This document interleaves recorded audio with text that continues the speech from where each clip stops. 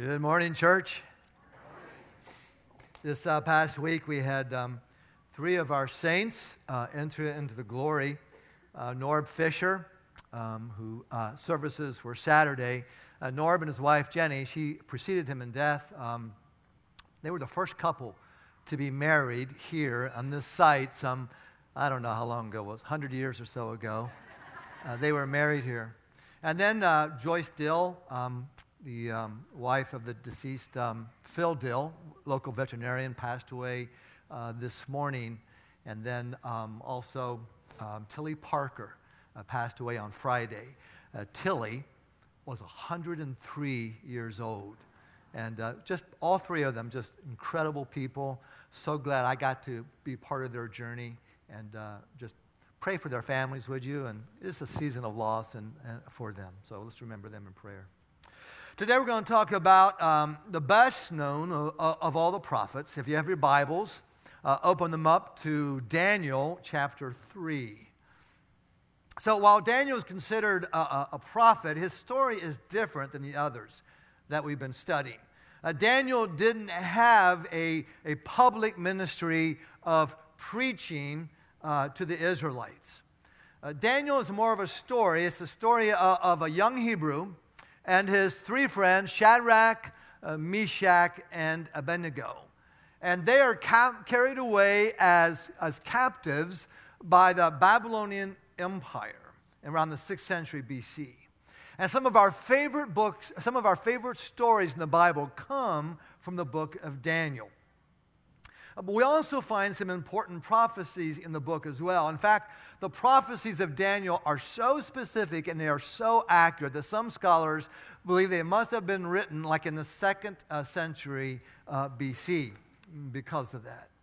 But what we learn from this book is how a person of faith can survive and even thrive and make an impact in a strange and pagan culture that sometimes is hostile to a life of faith. And so I think it's important that we have a plan. What are you going to do when your faith is challenged? I mean, I love to have plans. I have a plan for everything. I haven't planned out my funeral yet, but I pretty much got everything else set in stone. And you need to have a plan. It's important. Let's say, for example, that you're shopping at Kroger's and you've got a cart full of groceries and you're heading towards your car, and all of a sudden you run into a mountain lion. You ever thought about that? What are you going to do? Do you have a plan in place? Do you know? Well, I'll tell you what. I'm going to give you 4 choices to choose from. Here's the first one. Do you run? Secondly, do you play dead? Thirdly, do you open up your coat and make yourself look really loud and yell at the mountain lion? Or fourthly, do you turn to him and sing a gentle, happy hymn to him? Turn to your neighbor and just say, which is the right choice? Just take a moment. Which is the right choice?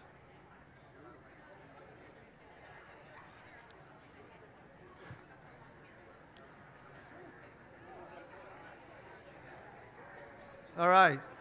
Did somebody down here say shoot him? Did I hear somebody say that? Okay. That's not a bad idea either. Well, the correct answer is number 3, open up your coat, make yourself really big, and shout at him. Now you know. Now you've got a plan. Now you're ready the next time that a mountain lion shows up at Kroger's in Anderson. But the point I'm making is that you never know when life will throw you a curve. You never know what's lurking around the corner. You never know when you might be called upon to make a life or death decision with your actions. But when you are called, you need to know what to do. Let's look at our story beginning in verse 1. King Nebuchadnezzar made an image of gold, 60 cubits high and 6 cubits wide. And he set it up on the plain of Dura in the province of Babylon. He then summoned the satraps, prefects, governors, advisors, treasurers, judges, magistrates, and all the other provincial officials to come up to the dedication of the image he had set up. So the satraps, prefects, governors, advisors, treasurers, judges, magistrates, and all the other provincial officials assembled for the dedication of the image that King Nebuchadnezzar had set up, and they stood before it. Then the herald loudly proclaimed, "This is what you're commanded to do, O peoples and nations of every language. As soon as you hear the sound of the horn, flute, zither, the lyre, harp, pipes, and all kinds of music, you must fall down and worship the image of gold that King Nebuchadnezzar has set up. And whoever does not fall down and worship will immediately be thrown into a blazing furnace." Now, it's hard to know exactly why Nebuchadnezzar had this huge idol built. Some people speculate that he's trying to create a unified society. He's got an empire full of different cultures and languages and racial groups, and he's trying to unite them under one kind of thing, one religion. And so he decides that all these diverse people need in Babylon is some unity, something that will hold them together so that his kingdom is not vulnerable and split apart by all the different divisions. And so how much better way to create unity than by a common religion? And so he makes this statue. Now, what this statue represents or stands for is kind of vague. We're not really told. I think maybe deliberately vague, because the truth is this is not really about religion at this point. It's really about politics, and it's about power. And so he's going to create some oneness, and he invests a lot of effort into motivating the people to go along. It's a remarkable statue, some 90 feet tall and made of gold. So it's an object of immense value. And so the people make a pilgrimage out to the plain of Dura, outside of the city of Babylon. And there they see gathered the most impressive group of leaders from all these different nations and cultures ever assembled. And if that's not enough to compel people to bow down, then Nebuchadnezzar decreed that failure to comply meant that you would be thrown into this blazing furnace to be burned alive. And so picture this moment, a vast assembly of countless people from all types of tribes and tongues, and they've never seen anything like this before. And then the music starts, and the people are highly motivated to bow down. Literally, in verse 7, it says, as soon as they were hearing, they were falling. So it's kind of like a race to see who can hit the ground first. But then through the crowd, there was this ripple of noise. And it's kind of quiet at first, but eventually they were able to hear it, even over the music. And finally, nobody is looking at the statue of gold anymore. People are looking at three people who are still standing. Everybody else kneeling, worshiping this golden idol, except for these three: Meshach, Shadrach, and Abednego. In the midst of this groveling nation, an act that looks like either monumental courage or suicidal folly, they refuse to bend the knee. They refuse to bow their heads. Nobody there has much doubt about what the outcome will be. For these men had powerful enemies. Look at verse 8. At this time, some astrologers came forward and they denounced the Jews. That word denounce, same word as slandered, and it's intended by the writer to convey this hostility, this intense hostility. These astrologers and these bureaucrats have been placed under Meshach, Shadrach, and Abednego, and they're consumed with jealousy that these foreigners would be ruling over them. And so this is their chance to bring them down. Verse 13. Furious with rage, Nebuchadnezzar summoned Shadrach, Meshach, and Abednego. So these men were brought before the king, and Nebuchadnezzar said to them, "Is it true, Shadrach, Meshach, and Abednego, that you do not serve my gods or worship the image of gold I have set up?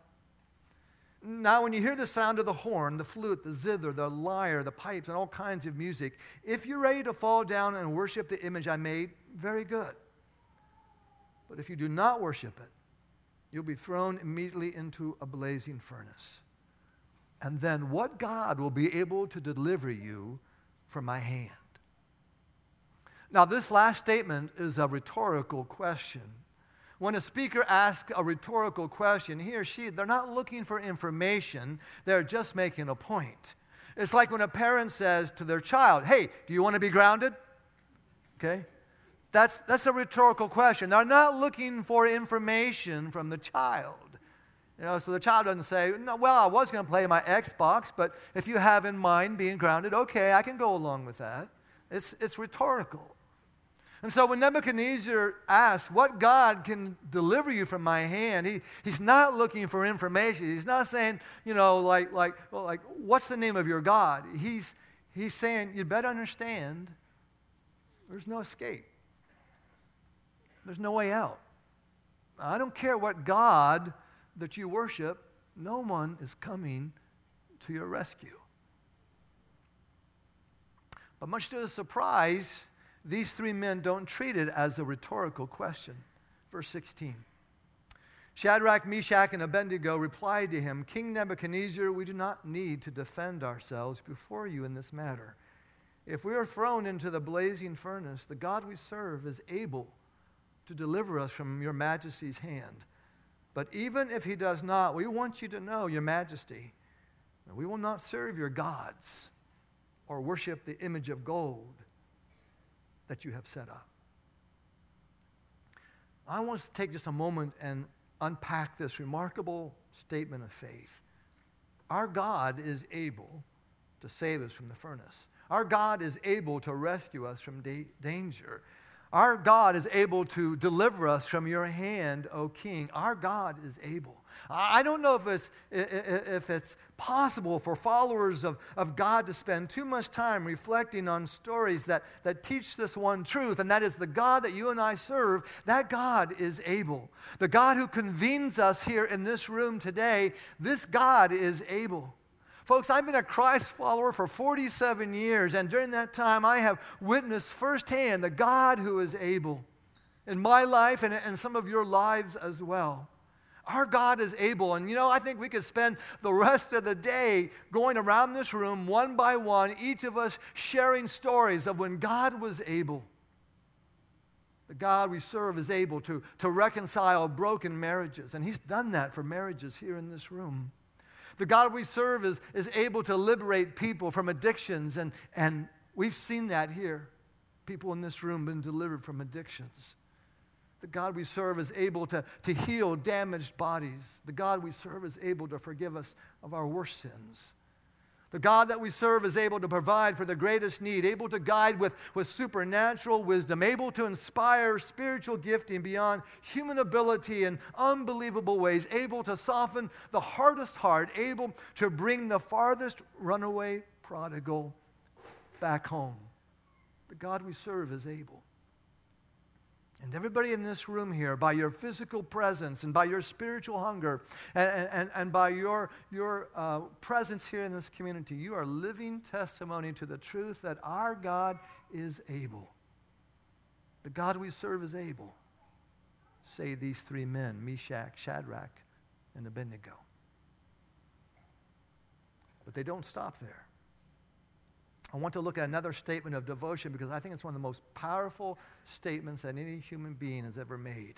I want you to think for a moment about what led up to this moment in their lives. These three young Hebrew men who are captured and exiled to a foreign country. And they give their lives to God and they serve him as best they can with incredible courage. Amazing things happen and they are promoted to positions of prominence in Babylon. But then one day they hear about the king's command that all people must bow down and worship this God of gold that he has created. And so they meet together and they decide, you know what, it's unthinkable, we can't do it. There's no way that we're going to bend our knee to this idol of gold. We're not going to bend our knee and worship anything except the God of heaven and earth. And maybe they prayed that day that the king would relent or the decree wouldn't be enforced. Or maybe that they'd be excused from this, but they weren't. And maybe they prayed that day that when it came time that nobody would notice when they failed to worship the idol. Or the people did notice that they wouldn't say anything. But they did. Not one of these prayers was answered. Not one. And I can imagine at this point that these three men are bitterly disappointed. At every point, the nightmare, their death by fire, grew a little closer to reality. And at this point, they began to realize that every avenue of escape has been closed to them, that the door has been shut in their face. and locked and double-bolted. Verse 17. If we're thrown into the blazing furnace, the God we serve is able to deliver us from it. And he will deliver us from your majesty's hand. But now listen to this, verse 18. But even if he does not, even if he does not. So don't be deceived. Our God can rescue us still. The God who drowned Pharaoh's armies and felled Jericho's walls and dropped Goliath with a single stone. That God has lost none of his strength. Our God is able still. But even if he doesn't, we have already decided our response. We have made up our minds, O King, that we are not going to serve your gods and we are not going to worship this image of gold that you have set up. Friends, God is able to answer your deepest prayers and to fulfill your fondest dream. But what if he does not? What do we do then? Is my faith dependent on getting from God what I want? What about when God does not give us what we want? This past week I've been reading Job. His friends have betrayed him. He's lost his family. He's lost his home. He's lost his wealth. He's suffering terribly. No explanation from God about what's going on. And then he says, though he slay me, yet I will trust him. And I think of Esther, who, like these three men, decided that she was going to have to confront a king on behalf of the people of God, even though it can mean death. And she says, I will go to the king, even though it is against the law, and if I perish, I perish. I've heard people say, you know, God answered this one prayer, grant this one request, come through on this one, God, and I promise I'll serve you. I'll spend the rest of my life doing wonderful things for you. But what if God doesn't come through? What then? What then? Will you still have faith in God? Maybe today you're facing a major health issue, and you're asking for a miracle. Folks, God is able. Maybe your marriage is crumbling and you're asking God to save it. God is able. And maybe you're facing a huge financial crisis and you're asking God to save it. God is able. But the question for us today is what will you decide in your heart even if he does not? Will you still choose to trust him and honor him? Will you say, even though the music is playing, the crowd is watching, I will not bend the knee to this idol of gold? Now, I don't know what it means for you. I know that personally, from day to day, far, far too often, the truth is that if my day goes well, and I get everything that I want, and all my circumstances break right, that I'm praising God. But if things don't go so well, and the things I prayed for aren't answered, I start grumbling at God. Sometimes I find myself getting closer to the furnace. I start feeling the heat. And in those moments, sometimes I'm tempted to bend the knee to the God of self-absorption, the God of self-interest, the God of self-pity. I love the God of self-pity. Nothing feels better than self-pity. Amen? Because, friends, the name of that gold statue that we're tempted to bow down and worship has a name. And that name is me with a capital M. You see, ultimately one day, you're going to bow down either before that statue or you're going to bow down before God. And so today I want to challenge all of us to a higher level of faith. To be like Jesus, who in the night in which he was betrayed, out in the garden said, Father, let this cup pass from me. Do not make me go through this. Spare me, God, the suffering that I see in my immediate future. But then said, not my will, but your will be done. You are able to spare me, but even if you do not, I will not turn away. I will drink this cup to the very last drop. God is able. And so faith under fire means trusting God and His Word. Faith does not mean that we get it all figured out. It doesn't mean that we either know or understand what God's specific purpose in our lives may be. But faith means this. It means a willingness, a desire to love Him, to trust Him, to obey Him, to follow Him wherever that leads, whatever that purpose may be. Faith means day in and day out, in my good times and in my bad times, I can say the God that I serve is able. And even if He doesn't, I will never serve your gods. I will tell you a secret, friends. You and I, we live in Babylon. We live in a world that will try to tempt us and will intimidating us into settling for less than God's best. My friends, this is your one and only life.